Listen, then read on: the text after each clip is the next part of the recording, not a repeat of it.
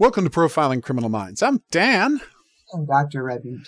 And we are back for Season 2, Episode 1 of Wire in the Blood. The title of this episode being... Still She Cries. Yep. Oh. We open with the continuing efforts to get Maggie to figure out where those corpses are of all of the children she killed. Yeah. And buried in the heath somewhere. Yeah. So I'm they wanted to keep this going, and you're like, well, Tony's fascinated by her, but there's always been a mechanical, like he's, well, not mechanical, but like just 100% transactional. He is getting close to her to find out, but more importantly, to find out where these kids are. Well, where these kids' bodies are. Obviously, they're all dead. Yes. There will be no rescuing on this show. No. These children, well, I would assume she's been in jail she's been in the mental institution for quite a while. Yep. So, yeah, and it's interesting because they're there and they're digging around this copse. So she's figured out the approximate area. Yeah. She's figured out where she's killed them. Yes. Seem to remember the specific area where they were buried. Yeah, and then this is 18 years ago, so they obviously didn't have ground penetrating radar. Yeah, you'd think they could get some corpse dogs out here, but maybe they've been buried for so long that that it's not going to be an easy thing, because we see them like with an excavator just constantly digging in different places in the hopes of turning up something. Yes, and then we also see Tony is there, and he's with this student of his. Yeah, he brings Laura, his student from Shadow Rising, who we met. He brings her with him to observe the goings on. Yeah, she's doing her PhD on Maggie. Yeah, and that's why we get a bit of a thing, because Maggie freaks out when she sees another woman in Tony's life. Yes. And Tony's like, oh, I shouldn't have done that. I made a huge mistake, because I feel nothing for her but this, relationship of trying to find out these kids. I forgot that Maggie is doing a lot of projection onto me and imagining a relationship between us that doesn't exist. And he didn't think about that. And he didn't think about, because he does not think of Laura romantically in any way, shape, or form, it didn't occur to him that Maggie, like this one person who already has a delusional relationship with him, would see another woman as a threat to her delusional relationship with him. Yeah. Yeah. Tony not thinking things through, sadly. Sadly. The great empathizer just cannot get it together. Well, anything to do with women in his own life causes him lots of problems. Yes. Historically, that never goes particularly well for Tony Hill. As we will be seeing over, the next few years. Many, many seasons. It's not like this is the last time this is going to come up. This is just a very directed version of it. Yeah. And then that means that Maggie's just refocused herself, and they call it quits. Yeah. To the digging, because they're not finding anything. It's night. It's a waste of resources too, because you got a lot of people out there looking for these bodies. So the cops aren't happy to be spending these resources searching for these bodies. And of course the governor, the guy in charge of the police department, is like, is she just wasting our time? Does she just want a vacation from the asylum? And Tony says, no, that's not what's going on. And we, as the audience, also know that that's not what's going on. She is being tormented by visions of the children. Yeah. She cannot get away from that, from the memories of the children she murdered. Yeah. She is haunted. Now she is haunted. And it is interesting in this one that, as she explains, but you don't understand that when you're in killing. Yeah. She said, I don't remember clearly. It's just like something takes over you and you have to do it. And so I don't really clearly remember everything I did. Right. I mean, about how she explains it, but Obviously. that's basically what she's explaining, right? To Tony at one point, but it's getting worse. They are constantly there. The ghosts of these children. Yeah. And she is sort of seeing herself doing it again. Instead of wanting to get out and do it, she just wants these children to go away. She wants, and the only way to do that is to find them and let them have proper burials in her head. Yep. Ultimately. So that's an underlying thing that is going on during this entire episode. We will. Yeah. It's not the main plot of this episode. But it's not the main plot of this episode, but that is also happening at the same time as the main plot of this episode. And there's, it's a key thing for Tony. It's more important for Tony than it is for the main episode. So we open up with them talking about this Mika, this Dutch girl who had disappeared. And all they had gotten was hair. Yeah. They were sent a package of hair in the mail to Carol. Well, to Bradfield Police, but she's in charge of the investigation, so it's not really a surprise who would be getting it. Yeah. And that's all. And they come to a dead end with that. Nothing's going on. Tony's not very helpful with this. No, he's really not. Tony, as he will say, I need more than one.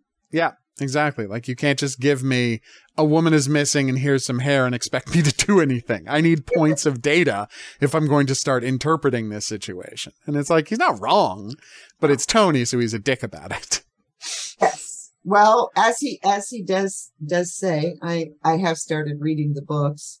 Yeah. But the later ones, it's interesting. We'll talk about this after we finish all 6 seasons. Right. But the one thing, of course, and he does say this consistently in other of the books, and here too, he doesn't waste time on the dead. He doesn't understand. Yeah. He just cannot understand the sentiment and because they're dead. They don't care. Let's work on people we can help. Yes, that's basically it. And you can see that. That's why he even when he wants to get more, like with Maggie, he's still trying to help. Oh yeah. We get that great moment of Laura, his grad student, being like, I met my first murderer today, and he immediately jumps in with, she's a patient. Yeah. You can't ever think of her as just a murderer. Like, you're still her doctor. I'm her doctor trying to figure out what to do for her. She's not a murderer that I'm studying. She's a doctor, and it's my job to help her with what's best. And of course, part of what's best is never being allowed out in public. Yeah. But that doesn't mean the rest of her life has to be awful. And she is it's funny because you can see a development since last year. Oh, yeah.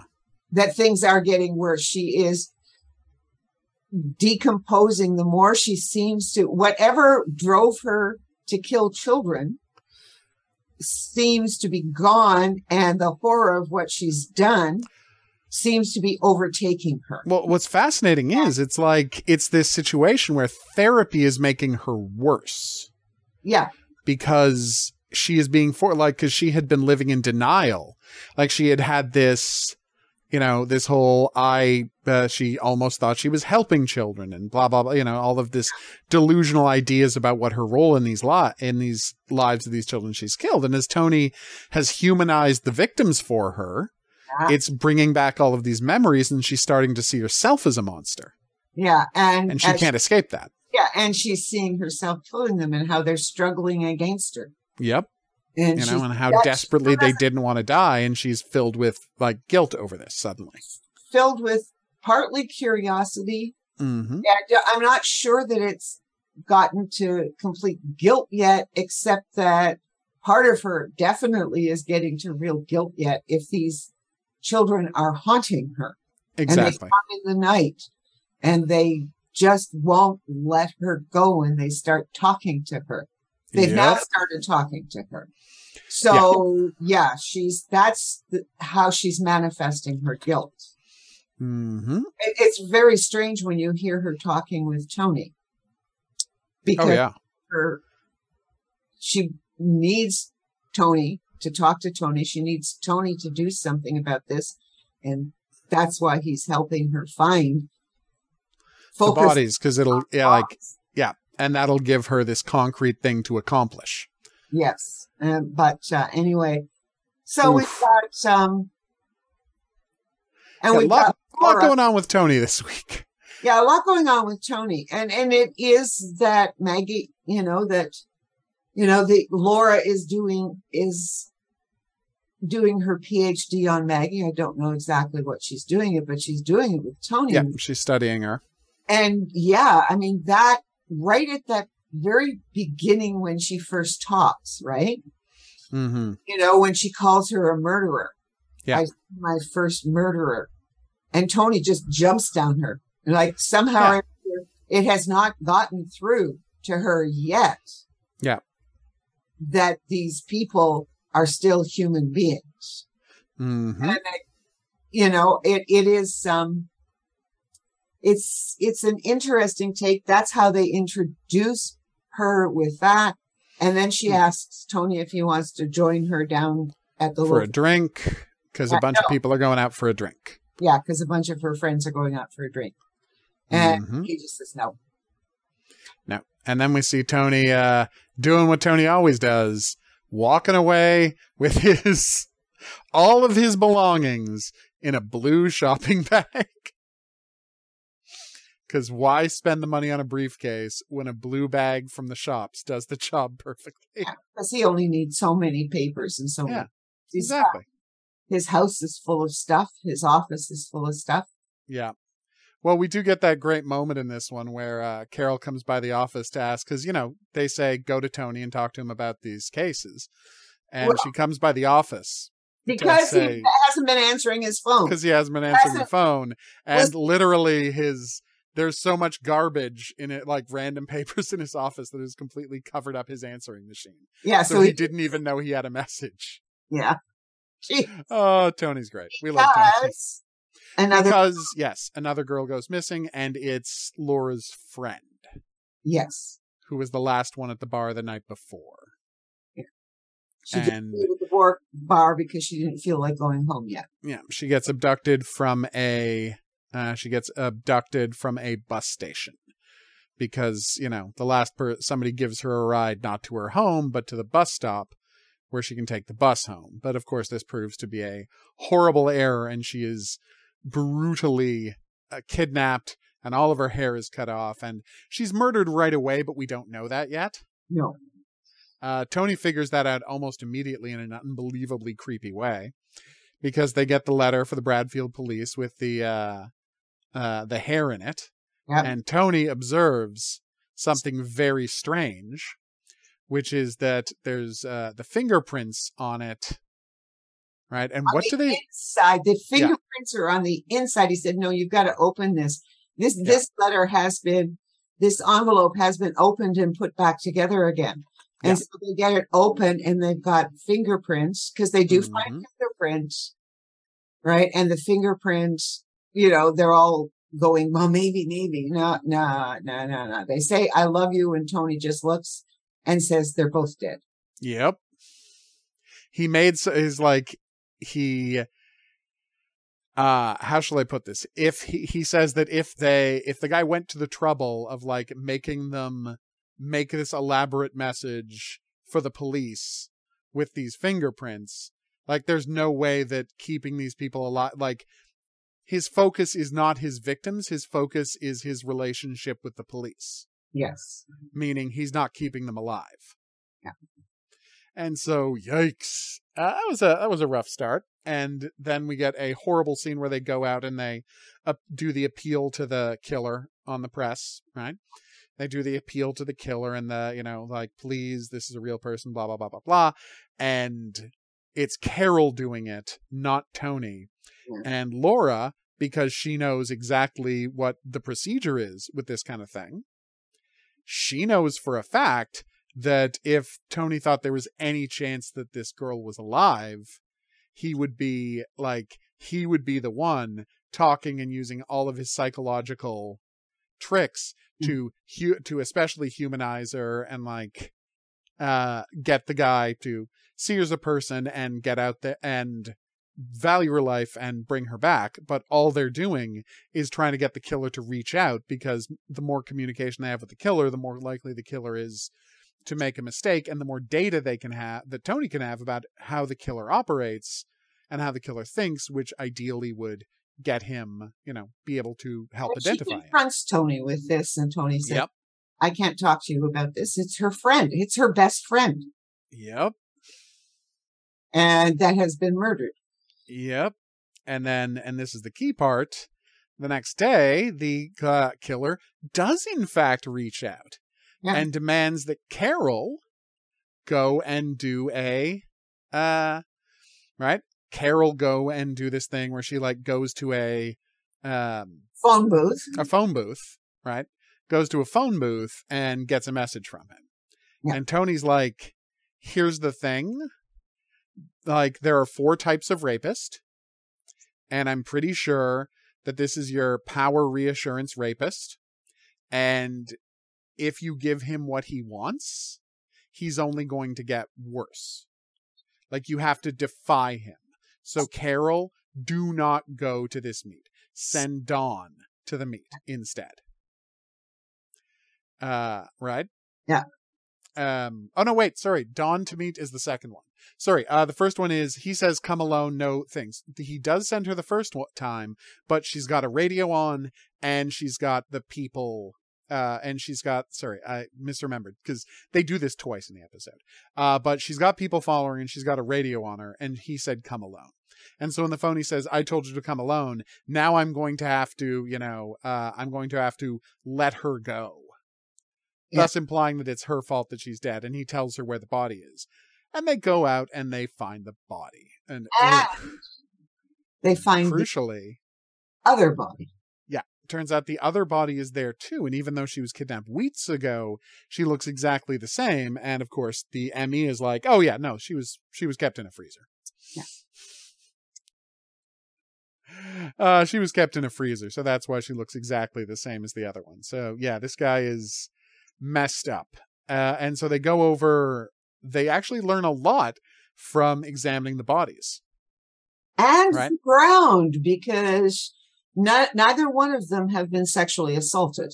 Well, they have been sexually assaulted, but with an object. With an object. Clearly. With an object. And he's like, search for semen on the ground.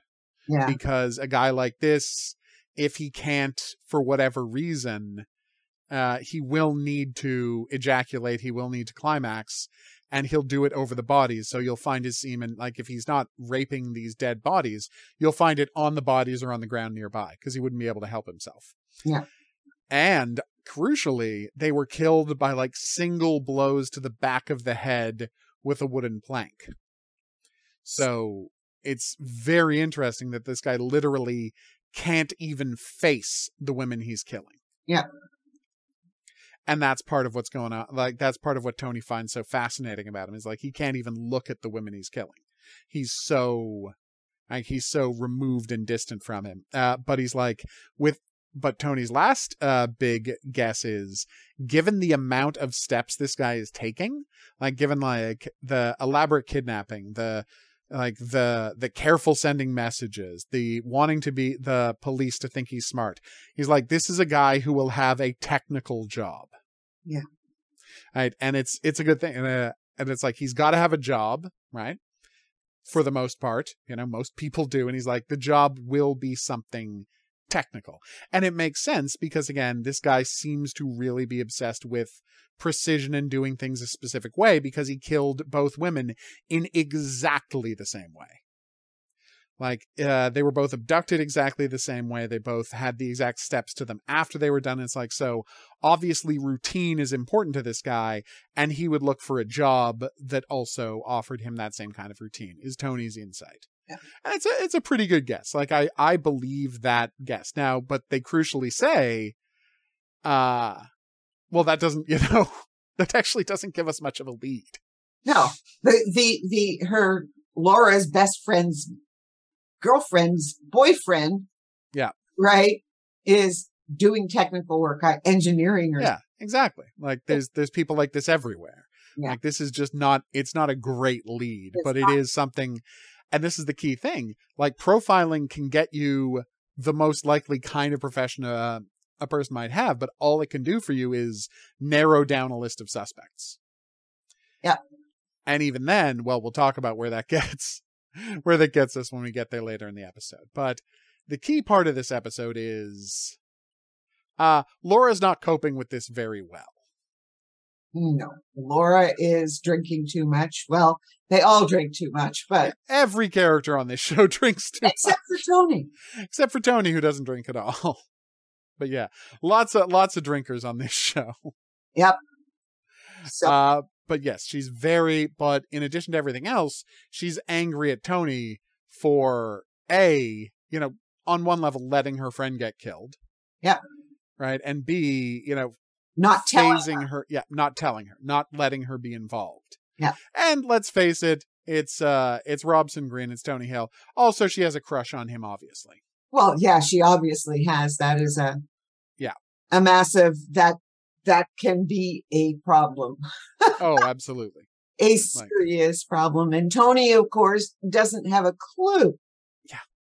Because Tony is always oblivious about this kind of stuff. Yes.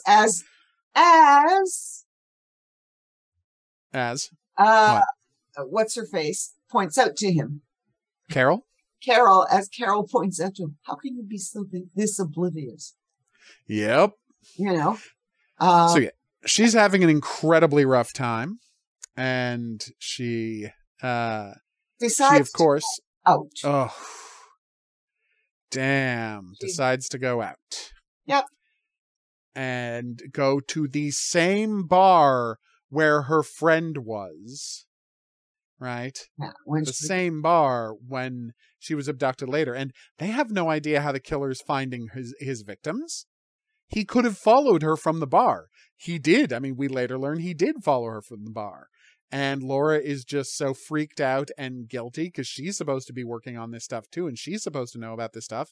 And it's her friend who got killed. So it's like there's all of these layers of guilt and recrimination happening with her. So she's just going out to put her life in danger. And I don't think there's any other, way to read her actions. Yeah. And although I have to admit, I did find this was the one part of this episode I found, okay, Deus Ex Machina. This was just a little bit, but we'll get there why I'm saying this. But she goes and she's decided she's going to pick up whoever she feels like picking up, whoever is good at this bar. And so she goes and picks up this guy, takes him back they go to a motel room somewhere. No, I think it's back to her place. You think it's back to her place? Yeah, it is. Okay, it's back to her place. And they have sex. No, they don't. That's crucial. It's crucial that they don't have sex. He teases her, right, by spelling out his name, because he won't say what his name is. Spells it out by pressing his finger into her back and writing Tony. Yeah, that's right. Right? And this significantly arouses her, and she turns over and starts kissing him. Yeah. And that freaks him out and causes him to prematurely ejaculate. That's it. And he is all wrapped up in shame from that, and he runs off, leaving her alone, horny and pissed off. Yeah. So what does she do?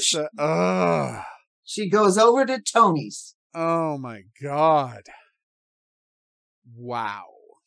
And of course, Tony, and immediately just comes on to him, and Tony rejects her. Yep. and she, you know, grabs him and scratches at his face because she's so furious for all of this stuff. Yeah. And Tony just, you know, essentially shoves her out of his place, which is not the best way to handle the situation. But given Tony's, you know, famous not being comfortable with anything, you understand why Tony has that reaction. Yeah. Well, in his personal life, he does not understand motivation. He doesn't. And let's face it, I mean, on a certain level, like, he's not attracted to her. Like, he doesn't think that would be appropriate. He hasn't even thought of her that way, really. But also, like, I feel like Tony romantically wants to be in control of situations. Well, yes. Well, we see that it's even more complicated, you know. Oh, it is. It absolutely it's much more complicated. I keep trying to think. There are some things we know about Tony if you've read the books, but we haven't. Yeah. And I've just read the one. And I can't remember, like, I'm sitting here going, okay, are we going to follow through with some of the issues in the books? I'm very intrigued. Yeah, no, there's some, like, the things that we complain about with this show in terms of finding Tony. They're resolved. I'm going to take a little breather here because we'll move on in a sec, but we'll come back to this. I will say is that, Val McDermott, like, she's still writing Tony and Carol books. Yeah. One came out in 2017, and that's the one I'm reading right now. And then there's one in 2019. I'm missing a whole bunch of them. Doesn't matter. Yeah. Right. Because there's always the story, and then there's the continuing underlying, right? Stuff that's going on with the characters. And, what has happened, right, is that, she has not, bent her views of Tony and Carol and all of the other things to the whims of television. In the way that book series that you were so frustrated by did. That Elizabeth George did. Gotcha. Okay, so we will keep that in mind. So the books are still their own thing. They are still their own thing. But I do think that when we get to the end of it, I will have read all of them by then. Okay, and then we can start talking. To talk about that, that people can go read the books and fill in a lot of the gaps. That is very interesting to me, and I look forward to finding out more about that and being able to discuss it when I've read some of them. So let's go back to Tony being arrested. Yeah. So yeah, and it's like, dude, after she attacked like that, I feel like you should have told somebody about it. Well, no. What are you doing, Tony? I'm sure in his head, oh, well, she's terribly upset. She'll go back home and she'll be better in the morning. I mean, that's literally what Tony would do. Yeah, it is. And no, you believe it from his character. He'd go back. He'd go back and play some more video games because he's still working on this serial case. Yep. So this is just a little distraction. Yeah. In his life, for him. He doesn't see how unbelievably hard this has been for her. And how upset she is and to come on to him like that. And then she scratches him and face and the whole thing. And then they come by in the morning to arrest him, and they make him all his clothes from last night. They make him put on the white suit. The paper outfit. Yeah, the paper outfit. And they take him in. Yep. And he's, and he just still doesn't get it, right? He just doesn't get it. She has charged him with rape. Mm-hmm. And they've done the full rape kit, and they've done everything. And they did found semen on her body. Yeah. So that's going to be the thing. And so they're going to test it against both Tony's DNA sample. And it's not that they were going to. They were just testing him. Yeah. And then they end up in the database. Yes, it's not Tony's. It wasn't that they made this conscious, because it's a shock to find out. Yeah, it is a shock to everybody. But here's the problem with Tony. And now we start to cut. Tony is sitting there going, oh, but I didn't, but no. She's upset. And he gets put into jail and he kept in jail. He dismisses it. He gets kept in jail. He needs to go and see Maggie. This is what is foremost on his mind because he knows he didn't do it. This is what he says to everybody. But here, am I this? He starts putting out the profiles of a rapist. Am I this? Am I this? Am I this? Well, no. Well, I didn't do it. Then, exactly. So let me go. I need to go see Maggie. Yeah. But he's in jail. And we are following Maggie. And of course, Maggie is waiting for him. Yeah, because he promised, because we did not mention that he was with her the previous day. Yeah. And then she felt like she was close to something and she desperately needed to see him the next day. And crucially, he'd agreed because there was an appointment. Exactly. And crucially, she got her hands on a paperclip. Yeah. Yes, that was another one of those little things. One of them fell off a piece of paper in the room. Yeah, he had, and nobody was paying attention to that single detail. Yeah, and Tony should have known better, but Tony isn't Tony. Well, Tony is very absent-minded. Yes, and so, but he leaves, and she picks up the paperclip, but she goes and she is waiting for him so she can tell him. Yeah, that she's figured it out. And he doesn't come. And he keeps trying to get them to let him go and see her. And they won't. And she takes out the paperclip and she gets blood and she starts to do things on the wall. Starts drawing on the wall. Well, we see she's drawing. Yeah, we just don't know what she's drawing on the wall. We don't see it. And then she kills herself. Yep, and by jabbing a piece of metal into her neck and just slowly bleeding to death. Yeah, it was aorta, so yep, would have been the carotid artery, but we've got these spurts. I mean, it's very disgusting. These spurts of blood flying and hitting the wall. But Tony's the guilt, and Tony's in jail for all of this. Yeah, for when all of this is going on, Tony's still in jail. And then you get the DNA results come the following day. Yep. Right? And they're all looking at it. They bring them to, why can't I remember her name? Laura? No, Who? the Carol? Carol! Okay, well, no, it's just two characters find out right away about the thing. No, Laura doesn't find out right away. Well, soon after, because what is Carol's first destination after she gets the results? Okay. I'm trying to set up the astonishment at all of this. Yeah, because it turns out the DNA matches not Tony, but the murderer. The murderer, because what happens is they're testing Tony's DNA against the sperm, and then they put it through, it doesn't match Tony. So they just put it into the system. Through APHIS, the British equivalent of APHIS. Yep. And well, no, that's a fingerprint. It's the DNA database. The DNA database, and it spits out this recent case. So she's had sex with the murderer. Yeah, that's the guy she picked up in a bar. Yeah. Which, as I said, was, a bit much. It's a bit much, but then again, this is his hunting ground. Yeah. And he had seen her the night before. It's a stretch, but it's not the worst stretch we could have possibly encountered. No. So there are bigger contrivances in fiction than this one. Oh, yes. This is a little compared to...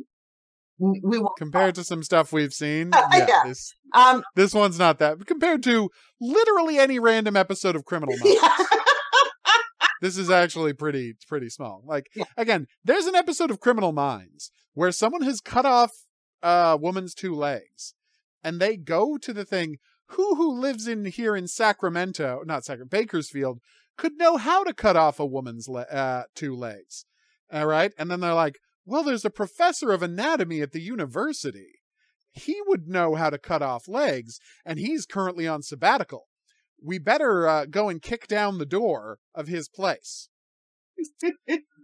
And it turns out that no, he's not the killer, but in a complete coincidence, he was recently murdered by the killer because he was dating a woman that the killer was obsessed with. I know. But huh? Like, that is a contrivance. Yes. That is a contrivance. This wasn't a guy deciding to murder another woman who is at his hunting ground and is willing to it's very go off somebody. Okay. It is much more, and given what we'll find out about his motivations very briefly, it is entirely likely that she was his original target. Well, he might have followed her out. I could have bought that better. Well, no, I think when we talk about his motivation in a minute, I think it's fair to say that Laura probably was the woman he was interested in that night when he killed Laura's friend. Yeah, because she's blonde like the first one was. Like the first one, exactly. They have the similar hair color and the similar build and the similar look. Mm-hmm. And when we get to his motivation in a minute, we will explain that. But what happens is that she approaches him, so he doesn't even have to stalk her out. You know, yeah. She approaches him anyway. So now they confront Laura with this. Mm-hmm. The fact that no, Tony still came on to me. Yeah, what does that matter? And well, and I like that Carol's like, yeah, we'll figure out all of that nonsense later. Right now, get with a sketch artist and help us find this murderer, and maybe you're not going to jail for, false accusations and wasting police time. Yeah, that's what he just, because she's just like. Yeah, she's very freaked out that she almost got murdered, quite understandably. And then they have to go and talk. Carol is interviewing her. Yep. Tony gives her the stuff to ask.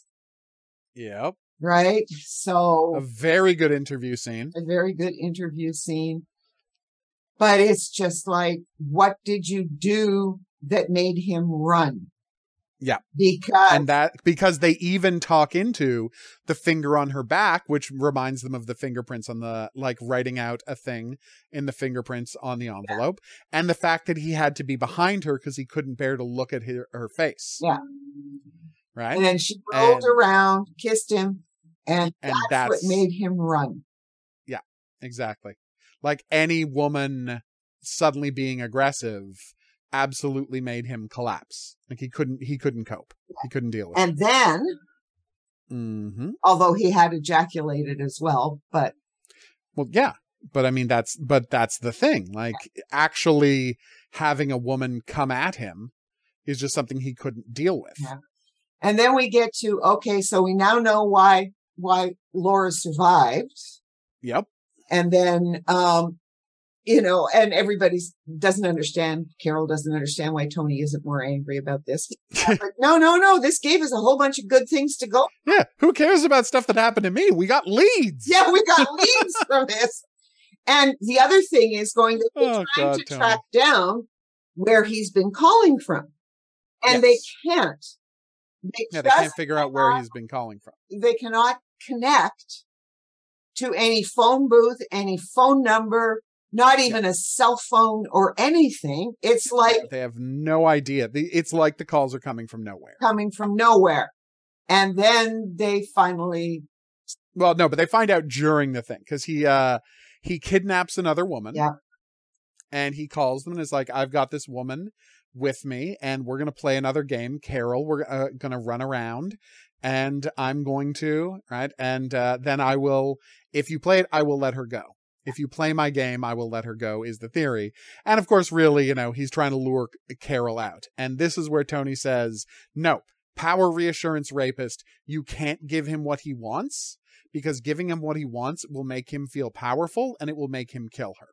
You have to defy him. And this is where they send out Dawn instead of, this is the scene that I was conflating with the scene earlier where they send out Dawn instead of Carol to do the things. And so they run from place to place. They find his habit of leaving blonde, like Barbie dolls, blonde that have been, posed suggestively and have been blindfolded. And who have got red bash marks. Red yes, marks on the back of the head. Exactly. Like, again, versions of the victims. And the fact that they're all blonde reinforces the idea that Laura probably was his intended victim that first night. Yeah. And she just, the friend was just unlucky. and Laura just happened to leave with a bunch of people at the same time, and so he couldn't get at her. Yeah, Laura. And so he just did the friend. Yeah. Yeah. Laura, it was just then adding to the guilt, Laura's guilt. Exactly. Oh yeah, and which it absolutely will. It completely. will. Yeah.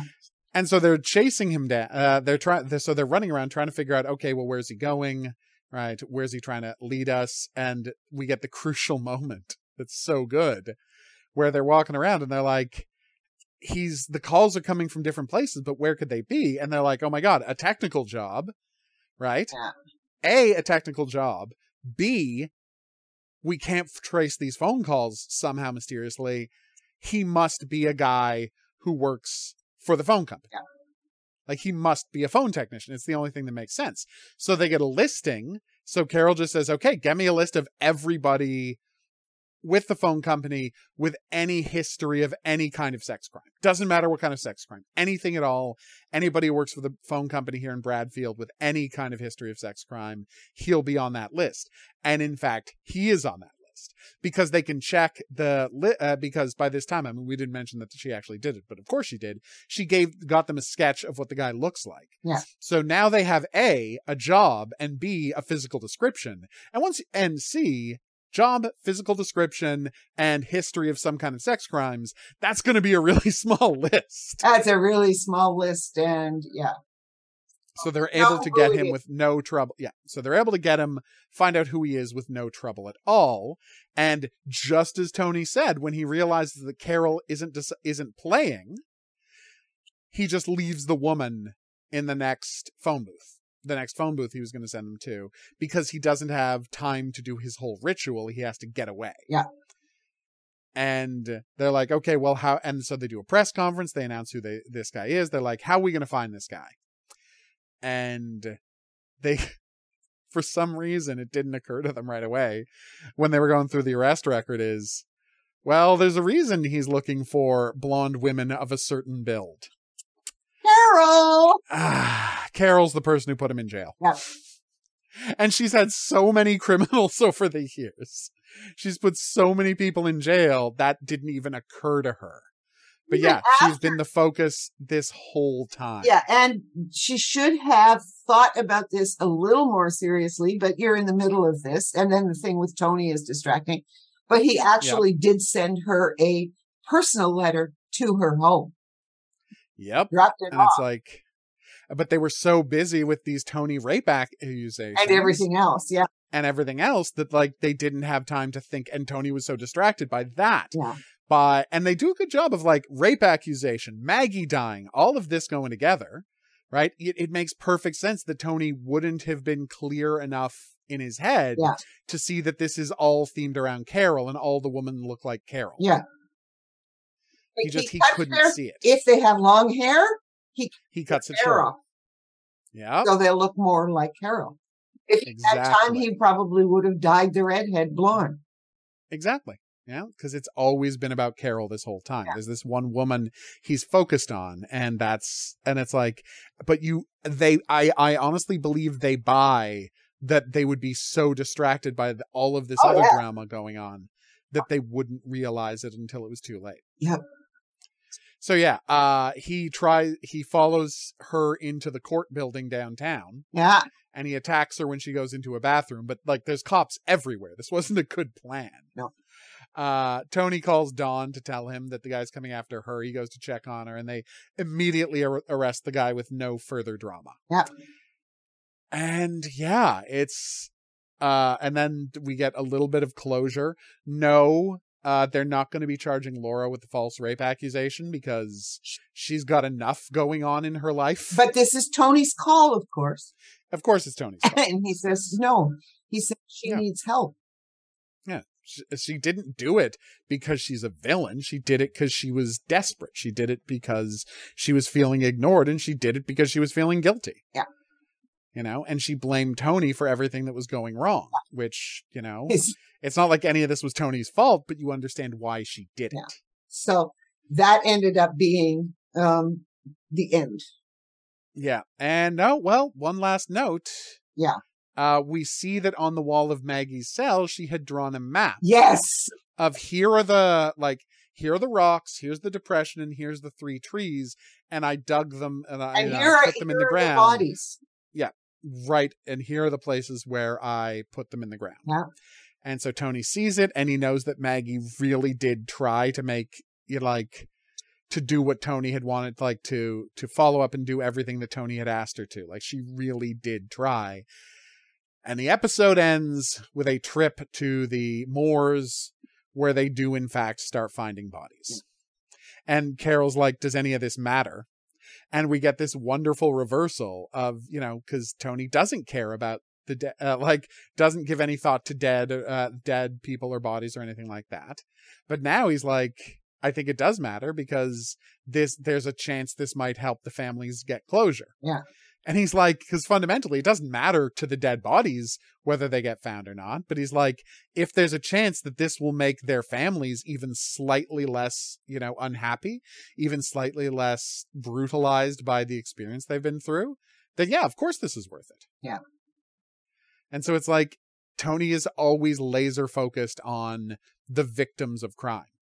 And that's not just, what this episode reminds you is the victims of crime aren't just the bodies. Yeah. It's everybody around them. It's everybody in their lives. It's the people who are left behind when their loved ones are stolen from them. And it's like, that's what Tony cares about. Yeah. He cares about minimizing this lasting damage. And it's like, it's a remarkably consistent trait for him. Yes.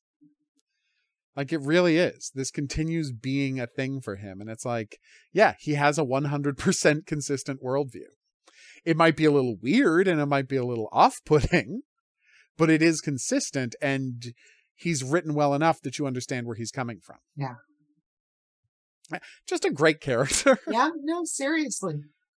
Yeah, he really is. And so this episode is loosely, the Maggie character, not this episode, is loosely based on a real thing. Yes. There were the Moors murders where this woman, buried a bunch of people she killed, out in the swamps, and and there were all of these things where she kept bringing the cops out to, look for the bodies. Yeah. And saying she could remember and having trouble. And then there was always this public outcry of like, she just wants to be out of jail, or she's planning an escape, or blah, blah, blah, blah, blah. And I don't know the finished details. I don't know if she found all of the bodies in the real thing, but so this part is loosely based in the same way that the Jimmy Savile thing was based on a real guy. This one was also based on a real case. Yeah. Yeah. And hers was based on the rumors of Jimmy Savile and what Jimmy Savile was like in person, because all of the crime stuff hadn't come out yet, whereas this one was based on a known real life crime. Mm-hmm.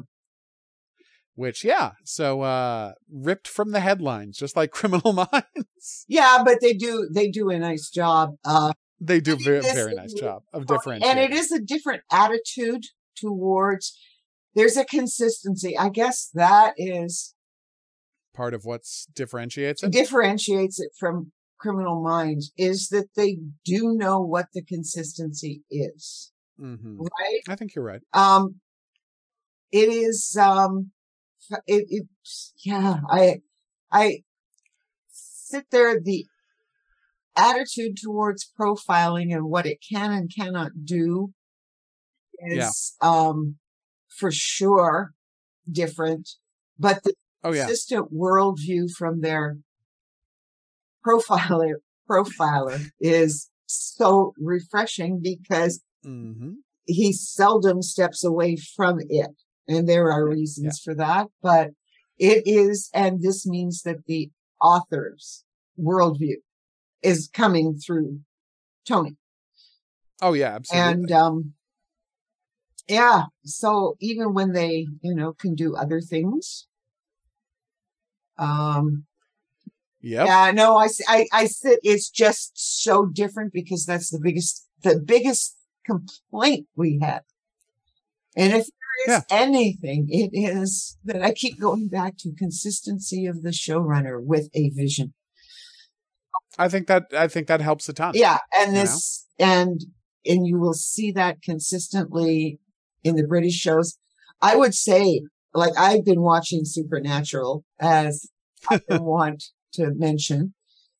Now, you've brought it up a few times. and it's a slow process. It's just every now and then. So you've an episode here, an episode there. I know. So Crowley's mother has shown up, which is it's so nice. But again, it's the consistency of vision of the people who are putting the show out, the consistency in terms of who directs the episodes, the consistency of the writing room, so that you don't have these. But how could they that 6 weeks ago? They were doing this. But say what? I thought they were, but over here. And if you listen to our Criminal Minds podcasts, or just the last 6 episodes, where we analyze the thing as a whole, that's the biggest problem we've got. It's the lack of consistency, lack of vision, lack of consistency, lack of worldview. Yeah, you can't accuse Beyond Borders of a lack of worldview. It's just it is remarkably consistent in its awfulness. But that's the only one. Yeah, it's the only thing they did where it's 100% consistent all the time. Yeah, and it is strangely, horribly consistent. Oh no, they know exactly. I mean, say what you will about Criminal Minds Beyond Borders, they know exactly what they want to say. Yeah.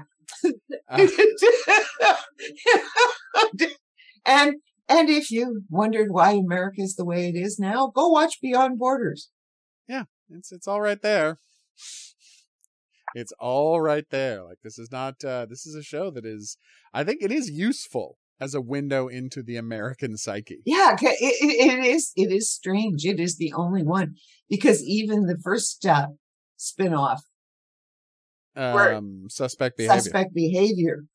It was very different. Very, very different, but it was giving you some idea that it was going to go in some very strange places and weird directions. We never got enough of it to make a statement about, like, for it to make its worldview clear. Because, I mean, the thing that you always question is that, are demons real? Yeah. I mean, and this has shown up only in 2 episodes of Criminal Minds in the 15 years. Wait, no, 3. 3. Okay. Yeah. So there's guy who's trying to protect his sister from being the bride of Satan. Yeah. And then at the end of the episode, Satan shows up to marry his sister, but that could just be her being caught in her brother's delusion. Yep. 2, the one where Boyd Crowder is possessed by a demon. Yep. And 3, the guy who from childhood has always been haunted by demons. Yes. And then when he was a child and they tried to do an exorcism, people got killed in a fire, and now those people, like the demons, are wearing their faces and telling him to kill people. Yes. So that is, on the main show, 3 appearances of demons. On Suspect Behavior, 1 appearance of demons. Yes, but it was this constant discussion, right? Yeah. Forrest Whitaker and his priest friend. Yeah, and I mean, and that was interesting because it's not like it doesn't matter whether they're literal demons or not. Yeah. What matters is what